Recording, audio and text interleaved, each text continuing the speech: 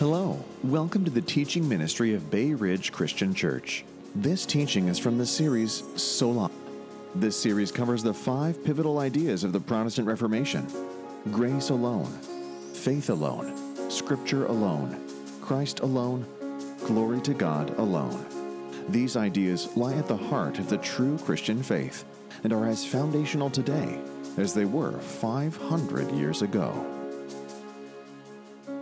This month, we're going to be doing something special. For the 5 Sundays here in October 2017, we are going to be looking at the 5 solas.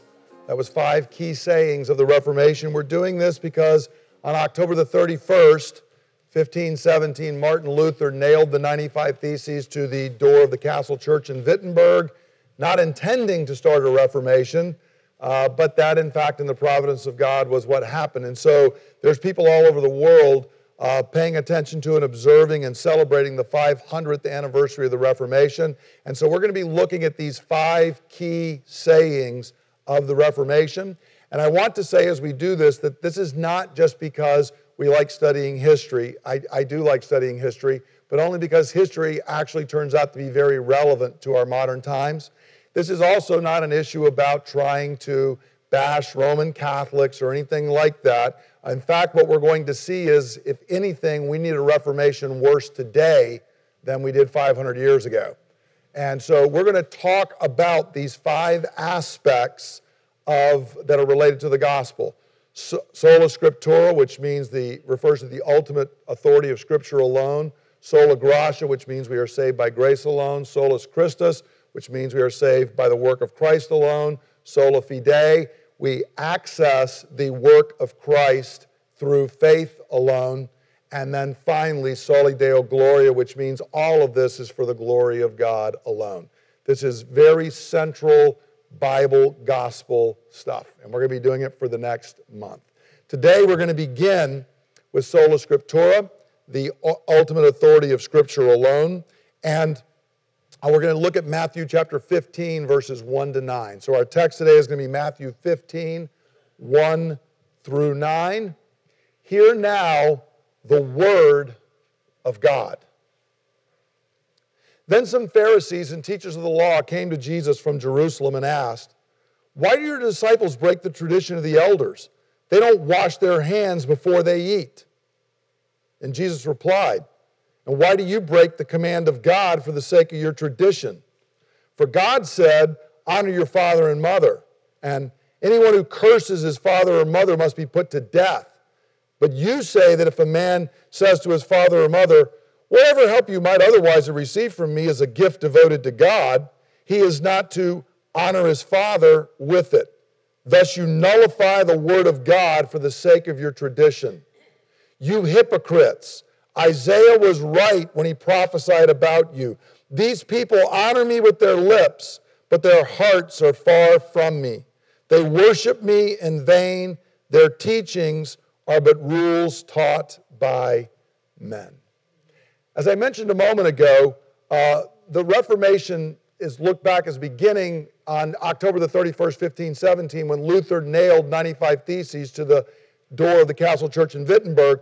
But as time developed, Luther wasn't trying to start a Reformation. He was doing what was commonly done. That was the equivalent of posting something on your Facebook wall today, just saying, "This is something I think people ought to talk about." And Luther had given these 95 statements related to particularly the selling of indulgences was a key central theme. But as time went on, eventually Luther was invited to have a debate in June 1519 with a leading Catholic theologian named Johann Eck.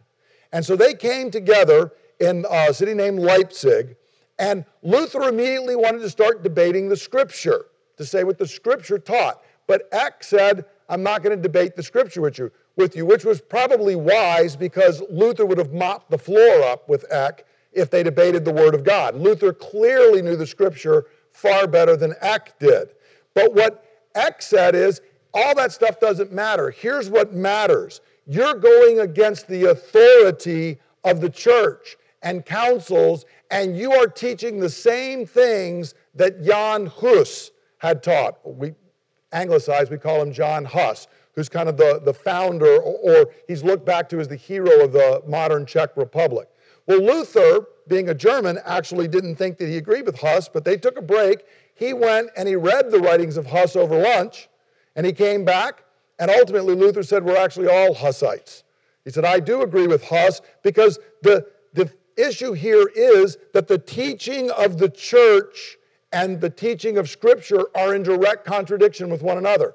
The things you condemned Huss for 100 years ago, because it had been 100 years, Huss was actually correct on.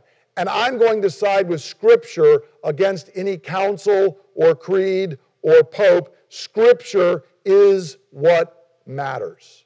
And this became a central doctrine of the Reformation, because this same issue was done not only in this debate with Luther, the same thing happened down in Zurich when Zwingli was leading a Reformation there. The Roman Catholic scholars refused to debate Scripture, and they admitted, we can't debate Scripture with you, Zwingli. You know the Scripture far better than we do. The same thing happened in Geneva. It happened over and over again, because the issue was, is Scripture the final rule and authority, or is in fact the church the final rule and authority, the church and her tradition? So what do we mean by sola scriptura? And why is this important?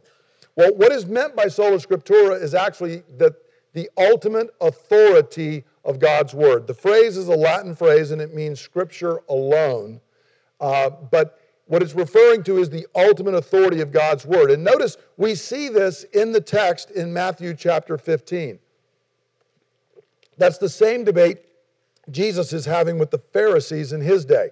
In verses 1 and 2, the Pharisees and the teachers of the law come and they say, hey, Jesus, we have a problem. Your disciples are not keeping the tradition of the elders. They're eating with unwashed hands. Now, to be clear here, they're not saying that they didn't wash their hands with soap and water. That was not the question.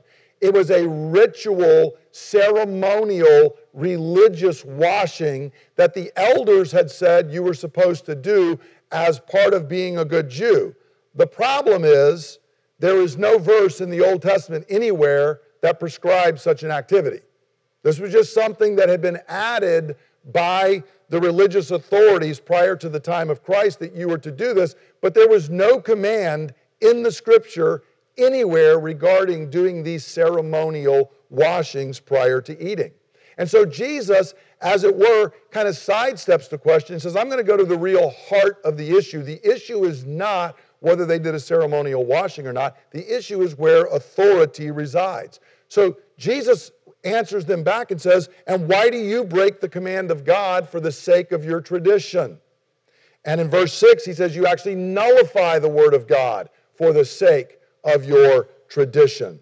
And the particular tradition he brings up there is where there is something directly in Scripture. Jesus says, look, honor your father and mother. It's in the Ten Commandments. And in fact, God even strengthened that by saying, if you were to curse your father and mother, you should be put to death. So this is a very, very important command. And yet you've created a tradition, and the tradition says that if parents need care from their children, but the children decide to devote that care and say, we're going to give it to God, we're going to give it down to the priest at the temple, then they don't have to honor their father and mother.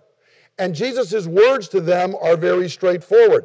There is a battle going on here between your tradition and Scripture. That's really where the problem lies here. It's not about washing hands. It's about what is the ultimate authority. And Scripture commanded you to honor your father and mother. But your tradition tells you you don't have to honor your father and mother. The two are in conflict. And so Jesus says, what you've done is you've actually nullified the Word of God. You've made it of no effect. You've made the Word of God empty, vain, powerless by your tradition. Because there can only be one ultimate authority. It's not possible to have two equal ultimate authorities. That does not work. That's not in the universe the way God made it. So Jesus says there's only going to be one, and it ought to be Scripture. And he goes on further in verses 7 and 9, and he says, look, you hypocrites, Isaiah was right when he prophesied about you. These people honor me with their lips, but their hearts are far from me. They worship me in vain. Their teachings are but rules taught by men. So notice, This is not just a problem in the time of the Reformation. It's not just a problem in the time of Jesus. Isaiah, more than 700 years before the time of Christ, had prophesied about the same problem. And Jesus says, Isaiah's words were true then, and they apply to you. You have the same issue the people in Isaiah's day did. You want to replace God's word with the teachings of men. You want to say that things that people have set up are equal to the word of God. And what he tells them is that, in fact, what you've done is it's made your worship empty. You think you've nullified Scripture, but actually that's just nullified your worship. To make God's word equal to human tradition or ideas nullifies the word of God, and it makes our worship vain. And by vain, this is not the old Carly Simon song, "You're so vain, you're so prideful." What it means is it's empty. Your worship is worth nothing to God. It is an empty act that you're going through simply because you chose to elevate something else to be equal with the Scripture. It's a pretty strong warning that Jesus gives there. And so, to understand sola scriptura, what it means is that the Scripture alone is the ultimate source of truth, and it is the final authority for the beliefs and practice of Christians and of the church. Let me say that again. Sola Scriptura means that Scripture alone is the ultimate source of truth and the final authority for the beliefs and practice of Christians, that's individual Christians, and of the church. So there can't be two. The way we put this in our church's statement of faith is this: the Scripture is our final absolute authority, the only infallible rule of faith and practice for individual believers and for the church. The Scripture is not to be added to, detracted from, or changed by later tradition or extra-biblical revelation. Every doctrinal formulation or pronouncement by an individual or a council, whether of creed, confession, theology, or experience, must be put to the test of the full counsel of God as revealed in the Holy Scripture. What this means is, it doesn't matter how many people we get together and vote and say something is true. If the Bible says it's false, it's false. And it does not matter what I say. It's a common one today. I'm going to keep moving into things today. Today, what we hear very often from people is, well, the Lord revealed to me. Well, if He revealed something to you that does not line up with the Word of God, it was not God revealing it to you. But I really feel like it's true. That doesn't matter. That's called being deceived. And when we're deceived, we always feel like it's true. We have an utter ability. This is why Jeremiah said, the heart is deceitful above all things and desperately wicked. It's beyond cure. Who can even understand it? We convince ourselves, but I really love God, and so I know this is the voice of the Lord speaking to me. If it goes against the Scripture, it is not the truth of God. You cannot add to Scripture. You cannot take away from Scripture. You cannot alter and shift Scripture without affecting the truth. There is one final, infallible rule and truth, and that is the Word of God. Everything that I preach has to be tested by the Word of God. It will not do for you on Judgment Day to say, but Brett said. Brett will answer for that. Okay? It matters if it's true from the Word of God or not. God's not going to back me up and me say, well, I told them and I'm an elder and they should have listened. That doesn't matter. What matters is if what I'm saying is true according to the Word of God. And if it's true according to the Word of God, it's true no matter who said it. And no matter who said it, if it's not in accord with the Word of God, it's not true. I don't care how many letters they stack up after their name, how many different people get together, what kind of clothing they wear. None of that alters. If it's true, it's in the Word of God. And if it's not in the Word of God, if it's not according to the Scripture, it is not true. Now let me haste to say, this does not mean that we don't value the teachings of the church down through the ages. It's not true. If you've been around me very long, you know I spend a lot of time hanging out with dead guys. I like reading their books, okay? I appreciate the truth of God that they have handed down to us. It does not mean that we don't pay attention to even creeds and councils, or that they have no authority for us. That's not what sola scriptura means. That would be solo scriptura, which would mean scripture only. We don't pay attention to anything or anyone else. That's not what the Reformation was about. But what the Reformation is saying is, we believe the creeds are true. Our church does agree. We believe the Nicene Creed. We believe the Athanasian Creed. We believe the Apostles' Creed. We even have some songs that are basically those creeds set to music. But we believe they're true because we believe they're an accurate summary of what the Scripture teaches. And they derive their authority from the Scripture, not from some other source. And so that is where it comes down. Our authority is drawn from and subservient to the ultimate authority of Scripture. So this sola saying is what's known as the formal cause of the Reformation, or the formal principle of the Reformation. It means the other four are going to be dealing with what's the gospel? How are we saved? Which is the material stuff of the Reformation. But this at the beginning of it says, but how do we determine what the gospel is? Are we told what the gospel is just by the church or by somebody else? Or are we told what the gospel is according to the unaltering Word of God? And the answer is, we get it from the Scripture. This is not something that was new to the Reformers, by the way, or to us. I could give many. I'll just go back. Jerome, who translated, the great Bible translator, Jerome around 400 AD had said, the commands of God must outweigh all authority and examples of men. Whatever authority you've got from men, whatever examples they're laying out in their life, all of that is outweighed by the Word of God, the commands of God. When God has spoken, that is ultimate authority.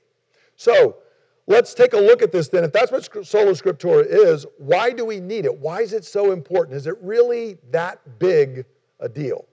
And the answer is yes. I couldn't make it any bigger a deal. Notice there was a historical need for sola scriptura, and then we'll look at our need for it today. You can see it here in biblical times, again in our very text.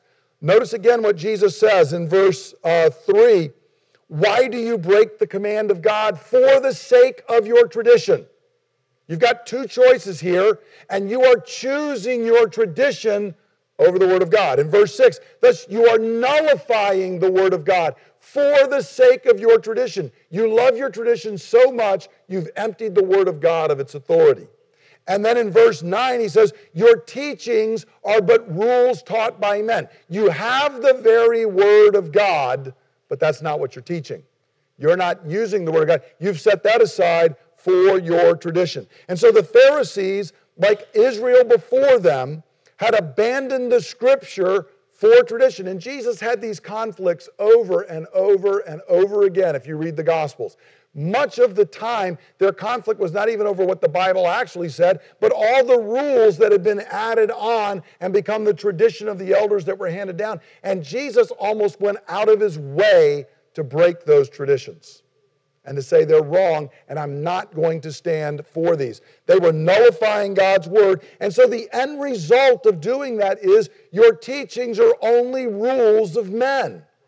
And that is not where freedom lies. It was true in Jesus' day, and it's true in the days of Isaiah. That's why Jesus quotes from Isaiah. And it's not only that quote is coming from Isaiah chapter 6, but Isaiah has the same thing in chapter 8, verses 19 and 20. You can see that this was a major theme in Isaiah's day as well. He says in Isaiah 8:19, when men tell you to consult mediums and spiritists who whisper and mutter, should not a people inquire of their God? Why consult the dead on behalf of the living? To the law and the testimony. If they do not speak according to this word, they have no light of dawn. The people are saying, how do we know what God wants us to do? And somebody said, well, go to a medium or a spiritist. They'll talk to the dead. They've already crossed through the portal in death. They'll know what we should do. And Isaiah says, were you dropped on your head a lot as children? What are you talking about? Why would you consult the dead about what should happen for the living? Why are you going to a medium or a spiritist? You have the Word of God. Go to the law. Go to the testimony of Scripture. And if they don't speak according to that, they don't have the light of dawn. They're in the dark. They are lost. And Isaiah had to fight this over and over again. The same thing comes down to in the New Testament and many other places. The Apostle Paul gives one of the strongest statements of sola scriptura in Galatians 1, 8, and 9. The Galatians, as a little bit of background, had adopted another gospel. They had some other teachers who came in and said, well, what Paul said was okay, but we've got to add some stuff to it. His gospel's there, but it's not complete. You need some other stuff. And here's what Paul says regarding that. But even if we or an angel from heaven should preach a gospel other than the one we preach to you, let him be eternally condemned. As we have already said, so I now say again, if anybody is preaching to you a gospel other than what you accepted, let him be eternally condemned. Paul tells the Galatians this over and over. When I came, I preached to you Christ. I preached to you the gospel that Christ lived for us. He died according to the Scriptures. He was buried. He was raised on the third day according to the Scriptures, and he is now seated at the right hand of God. I preached this to you over and over, and then somebody came in and said they had a different gospel. And Paul says, I don't care if they tell you they're an apostle. An apostle does not have the right to alter Scripture. And in fact, if an angel showed up and told you that they were here to alter Scripture, let them rot in hell. Because you cannot do that. That's pretty strong words, isn't it? And it gets even worse if you keep reading through Galatians. I won't even go to some of the very R-rated stuff Paul wishes for them in Galatians chapter 5. He's really not happy. Only letter where Paul is angry. I mean, the Corinthians have got all kinds of crazy stuff going on, and Paul starts with all this love and grace and mercy. The Galatians, he comes out swinging. Because the gospel, the central message of Scripture was delivered to you, and you are now letting people add to it and alter it and change it. And Paul says, if you do that, you are cut off from Christ. So no one can do this, and in fact, to try and change anything brings eternal condemnation. Now, if we fast forward down to the time of the Reformation, one would think, since this was such an issue in the time of Isaiah, in the time of Jesus, in the time of Paul, one might think that after meditating for a couple thousand years on the events in the Garden of Eden, and let's remind ourselves, how did we get in the mess that we're in the first place? You remember? God gave them a simple command. What was the command? Every tree you can eat all you want. Just don't eat from that one tree. There's only one command. It's a very short Bible at that point. Right? And the serpent comes, and what does he say? I mean, maybe, but what about? And pretty soon, what does Eve say? I'm looking at that fruit, and it's looking pretty good. I think maybe, surely God wouldn't want me not to have the enjoyment. It would be repressive if I didn't eat that fruit. Isn't that exactly what went on? So you would think that the church, having had this, would know better than to start adding to God's command. But that, in fact, is not what we did. In fact, what happened was by the time of the late Middle Ages, it had become an official church doctrine that tradition, especially with a capital T, and Scripture were equal in authority. That somehow we could do this thing of having two ultimate authorities. Which one's the ultimate, final, complete boss? And the answer was two. Well, you can't have that. It doesn't work that way. And in fact, what really happened is tradition trumped Scripture, because it always happens that way. And so the official teaching of the church, this is why they would not even debate the meaning of the biblical text, because they said, we've already answered what the biblical text means. And when Luther would say, but I can show you that it goes directly against Scripture, well, we know you know Bible better than we are, but that's not the point. And again, this went over and over again throughout the time of the Reformation, and it became actually canon law at the Council of Trent after they had had 30 to 40 years to go over this and think about it and work through it. It actually was set in as canon law that everyone must agree with the following points or else you would be condemned to hell forever. Okay, that's not my words, that's the Council of Trent. Tradition and Scripture are equal. According to the Council of Trent, I am paving my path to hell right now in this sermon. According to Jesus, I'm not. I'm going to stick with Jesus, not the Council of Trent. Secondly, that the Apocrypha was Scripture. That's the extra books that were never considered part of Scripture in the time of Christ, even though they had all been written then. And thirdly, that the Vulgate, which was the translation Jerome had done, was the ultimate version of Scripture to be used, and it may not be disputed. Because one of the things Luther had pointed out was the Vulgate had translated, for example, Matthew 4:19, that Jesus came and preached, do penance, for the kingdom of heaven is at hand. All of you might say, I don't remember that verse. And that's because that's not what the Bible actually says. The Greek says, repent, for the kingdom of heaven is at hand, and it has nothing to do with doing penance. But the point of the Council of Trent is we can't even get into those debates. However the Vulgate translated it is the right way. There are also some people who do that in the English language today as well, but I won't go into that. Now what this meant in reality was tradition governed the life and practice of Christians rather than Scripture. And in fact, if you had gone around in the time of Martin Luther and looked at the way Christians actually lived their life and most of the practices and what constituted most of their worship, the doing of penance, the buying of indulgences, prayers for the dead and prayers to the dead, asking them to intercede for us, the sinlessness of Mary, and that Mary was a fountain of grace to give to us. All of these have no basis in Scripture whatsoever. There's no biblical base for it, but this was what was the majority of your time as a Christian was spent practicing.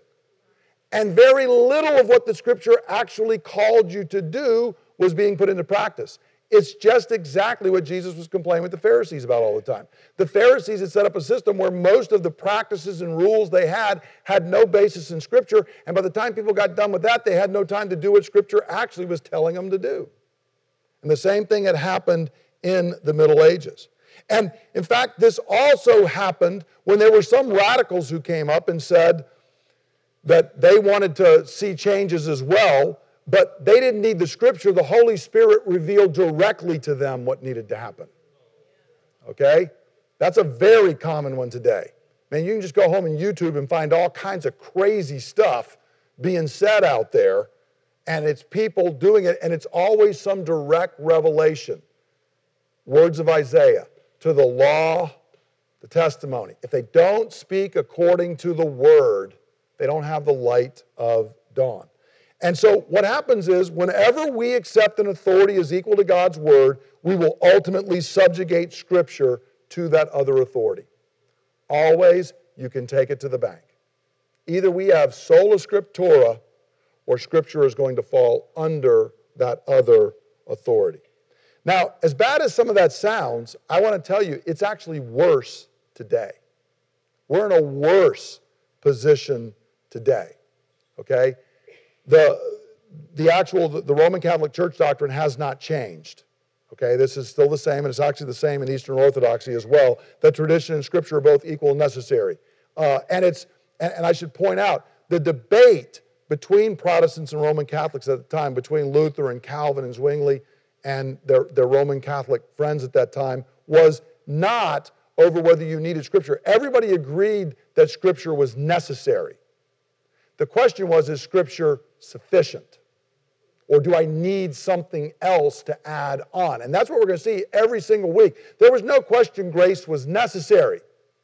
Is grace sufficient? No question is Christ necessary. Is Christ sufficient? Faith is necessary. But is it sufficient? All the way through and down to the glory of God. Is that what is critical and sufficient, or is that just part of it? So the same thing is here. Well, I want to show you it's actually even worse today. Because if you'd asked everybody back then a whole series of questions I'm going to show you right now, everybody would have agreed that Scripture was the Word of God. There was a major poll done in 2014. They actually repeated it in 2016. I'll give you the 2014 results. Of Americans. This is the culture in which we live. The first question, is God the author of Scripture? Everybody at the time of the Reformation would have said yes. So the debate there had everybody agreeing it was 100% yes. Today the answer is 47% of Americans believe the Scripture is the Word of God. That is the minority opinion. Well, how about the Bible is 100% accurate in all that it teaches? Everybody agreed with that at the time of the Reformation. They just thought that there were other things that were needed. Today, 43%. So apparently 4% of the people who believe it's God's Word also think that God made mistakes, which is not entirely consistent, but we're not known for our consistency as a people. Third, the Bible alone is the written Word of God.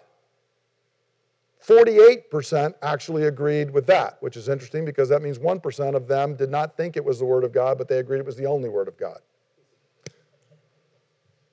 That's the way we think. We are not the most rational of people. I'll just leave it there and you can make your own jokes up about that. Another question. The Bible, like all sacred writings, contains helpful accounts of ancient myths, but it's not literally true. 41% of Americans agreed with that statement. The Bible's kind of like the Iliad and the Odyssey. That's what it's like. It's a helpful tale. It's kind of like Aesop's fables. And then the final question, and this is where the rub really comes in, the Bible has the authority to tell us what we must do. 49% of Americans agree with that, which means that some people who don't even think it's the Word of God and they think it's full of myths do believe that it has authority to tell them what to do, which again is kind of inconsistent. But only half the people. Everybody at the time of the Reformation agreed with that statement. Eck agreed with that statement. Pope Leo agreed with that statement. Johann Tetzel, selling indulgences, agreed with the statement that the Bible had authority to tell us what to do.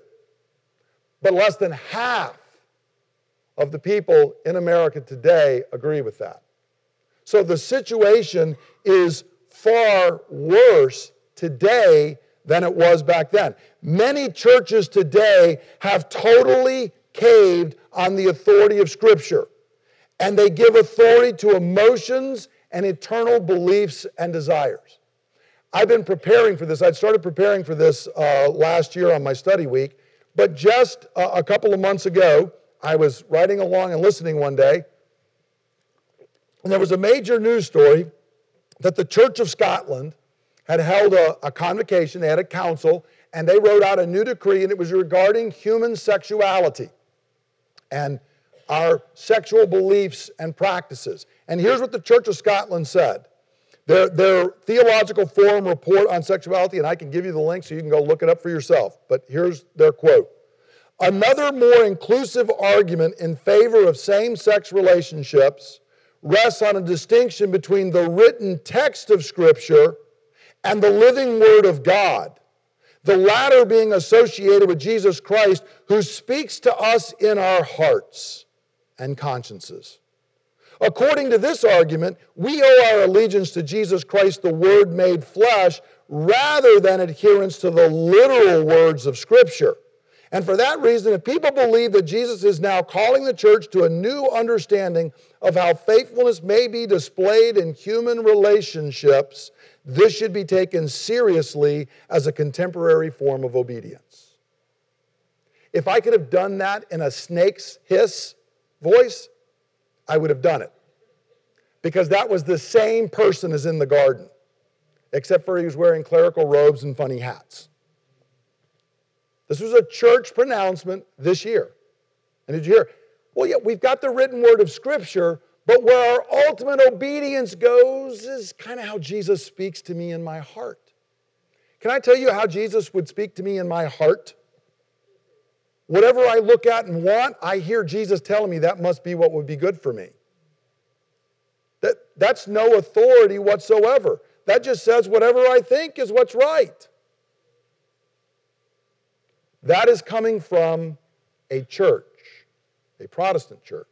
So as I said, this is not about trying to bash Roman Catholicism. The question is, what do we believe is the Word of God? The greatest competitor for Sola Scriptura today is not the tradition of the church. That was the competitor 500 years ago. The greatest competitor today is personal experience, desire, and belief.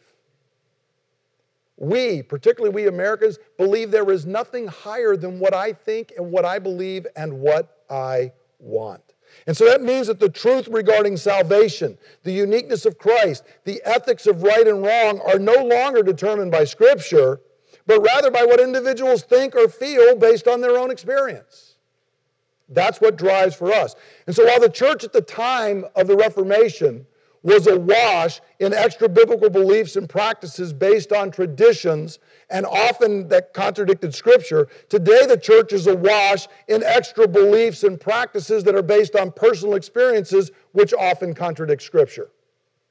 We won't go back and say it's what the church teaches, because today many people don't care what the church has taught either.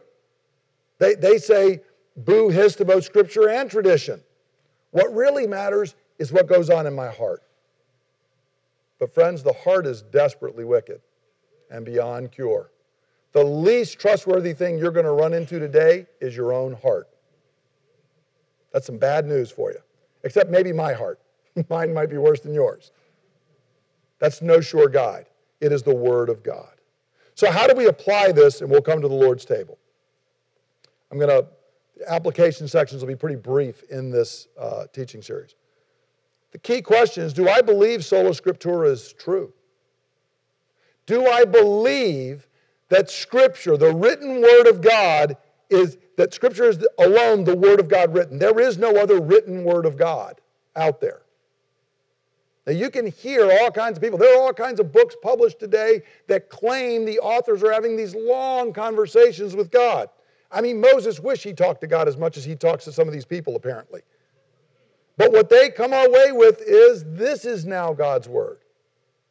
Do we believe that, or do we believe Scripture alone is the Word of God written? Do I believe that Scripture has final authority over me? That I have to obey the Word of God? Let me ask some questions. What other things might compete with Scripture's authorities in my life? I'm going to throw some of these up here on the screen. How about personal experience? This is what people say today. A lot of Christians want to tell people, well, when they say, how do you know Jesus is alive? How do you know He's the only way to God? Well, because I've experienced it. Can I tell you that and $2.25 will get you a cup of coffee at Starbucks? Or maybe a little bit more, get you a cup of coffee at Starbucks? Buddhists in Cambodia say they've got personal experience. Mormons have personal experience. Atheists say they have personal experience. That's not an arbiter of truth. Personal experience doesn't matter. Jesus either walked out of the tomb alive as a historical fact, or else we're just wasting our time. But the number one go-to for Christians today is personal experience. Doesn't matter. That's not an apologetic. How about personal beliefs, emotions, or desires? I feel this so deeply. It defines who I am. I feel that way about every sin I struggle with. That's why we do them. We don't sin holding our nose. We sin because we like it. So that's no basis at all. But boy, is it a rival to the authority of Scripture. Popular opinion. We live in a democratic society. If we can just get the people to vote. We were sure that we were going to solve all the problems of Iraq if we just let people vote. Except for sometimes what you get in a democracy is just collective stupidity. Popular opinion does not determine right and wrong.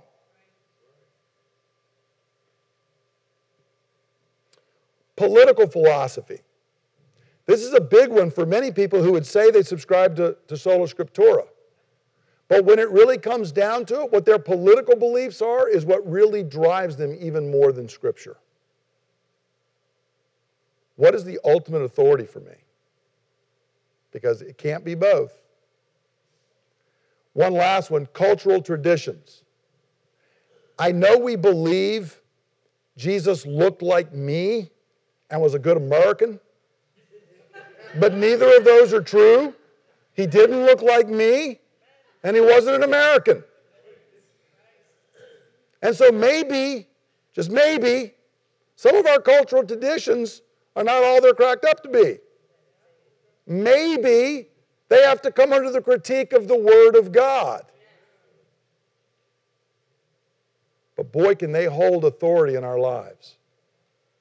So what besides Scripture governs my thoughts and beliefs? Think about that list. I'll roll to the second question. Do I live as if Sola Scriptura is true? Because see, this is where, and Scott began the meeting today with, in James. It's not enough to say I believe. Is it actually being evidenced by fruit in my life? How do I live? Does my daily life show Scripture as the final authority or something else?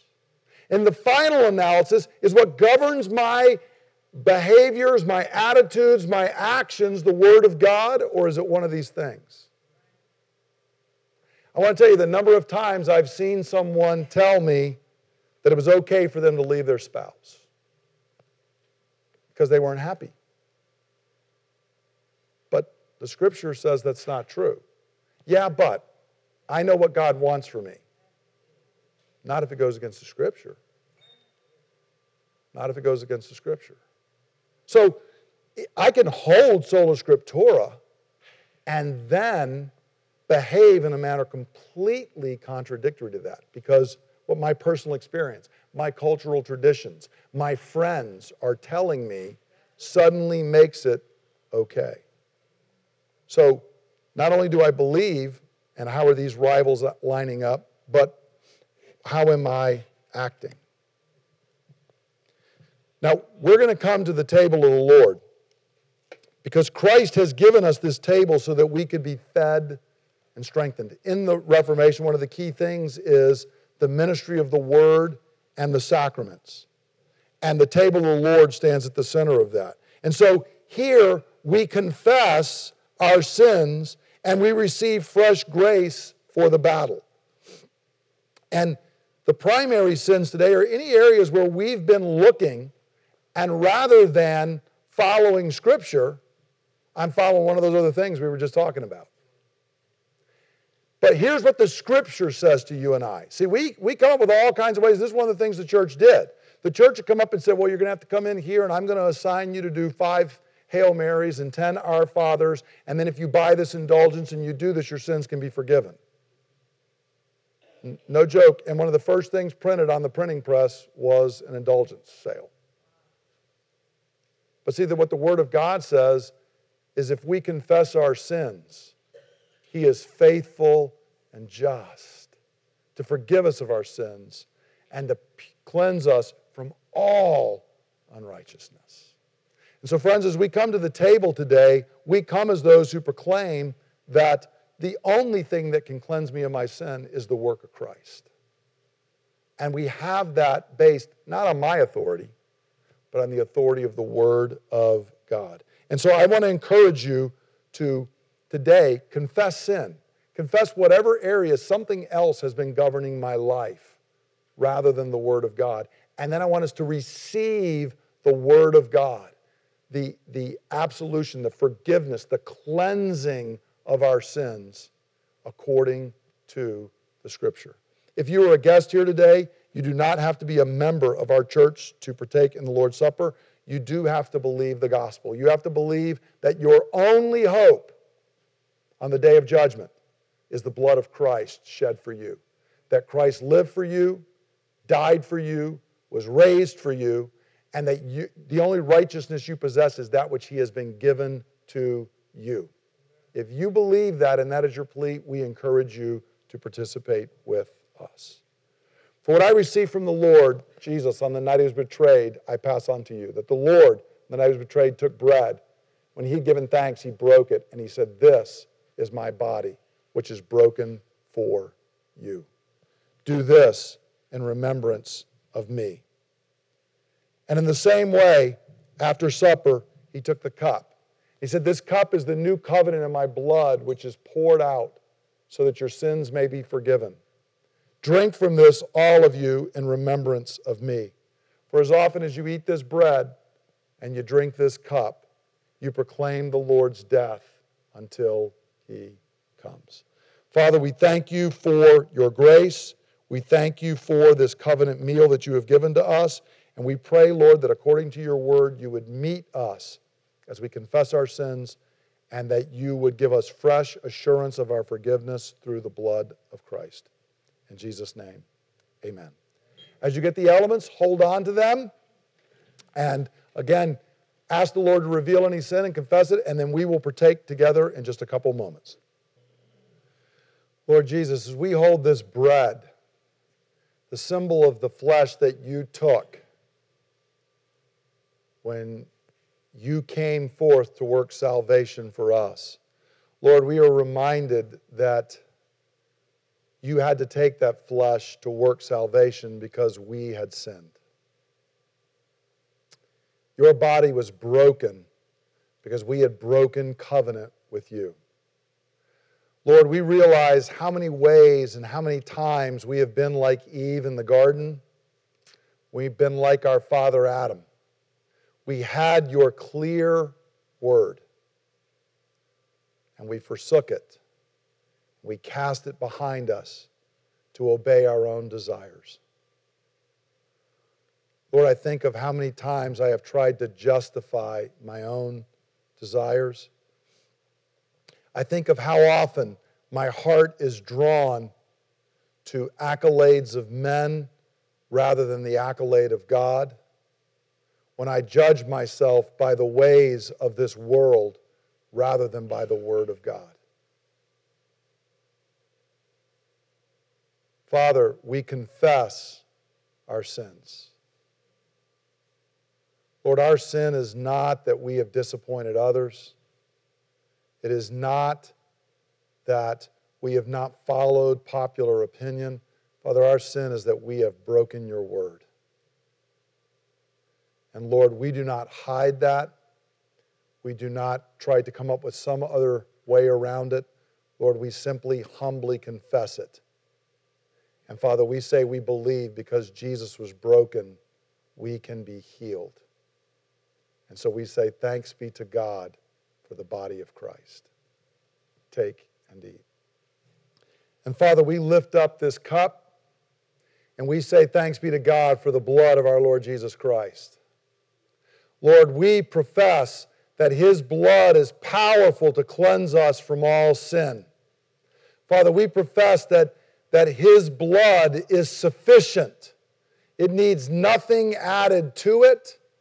Lord, his blood is sufficient to make us children of God, to make us inheritors of all of your covenant promises, to purify us from all unrighteousness, and to even break the power of sin in our lives. Father, we are so grateful for the sacrificial blood of Christ and how all of Scripture, from the very earliest pages, pointed us to the Lamb of God who was slain to take away the sins of the world. Father, our only hope, the only thing to which we cling, is the blood of Jesus Christ. And so we lift up this cup and we say, thanks be to God for the blood of the Lamb. Take and drink. Spirit of the living God, I pray that you would take your word that you have been speaking to us today and you would fix it to our hearts in this coming week. Lord, I pray that as each of us walk through the garden of this world, when the enemy's voice would come to speak to us, to tell us to go a certain way or to compromise or to believe the lie, Holy Spirit, I pray you would bring the Word of God back to our hearts and minds. I pray that you would shape and mold us by this Word. And Lord, I pray in a world that either has no authorities that it recognizes or is running after 100 different authorities, Father, I pray that we would be your people who would hold fast to your Word. Jesus, I pray we would be like the man in the parable you told us that builds our house on the rock of your Word. And so that whatever storms might come, we would stand fast. Father, would you do this? Would you fasten this Word to our heart? In Jesus' name, for your glory. Amen. Let's stand together and we'll conclude with the word of benediction. Now I commit you to God and the word of his grace, which is able to build you up and give you an inheritance among all those who are sanctified. Through Jesus Christ our Lord, go in his peace and blessing. Amen. Thank you for listening to the teaching ministry of Bay Ridge Christian Church. For more teachings and resources, please visit www.brcc.church.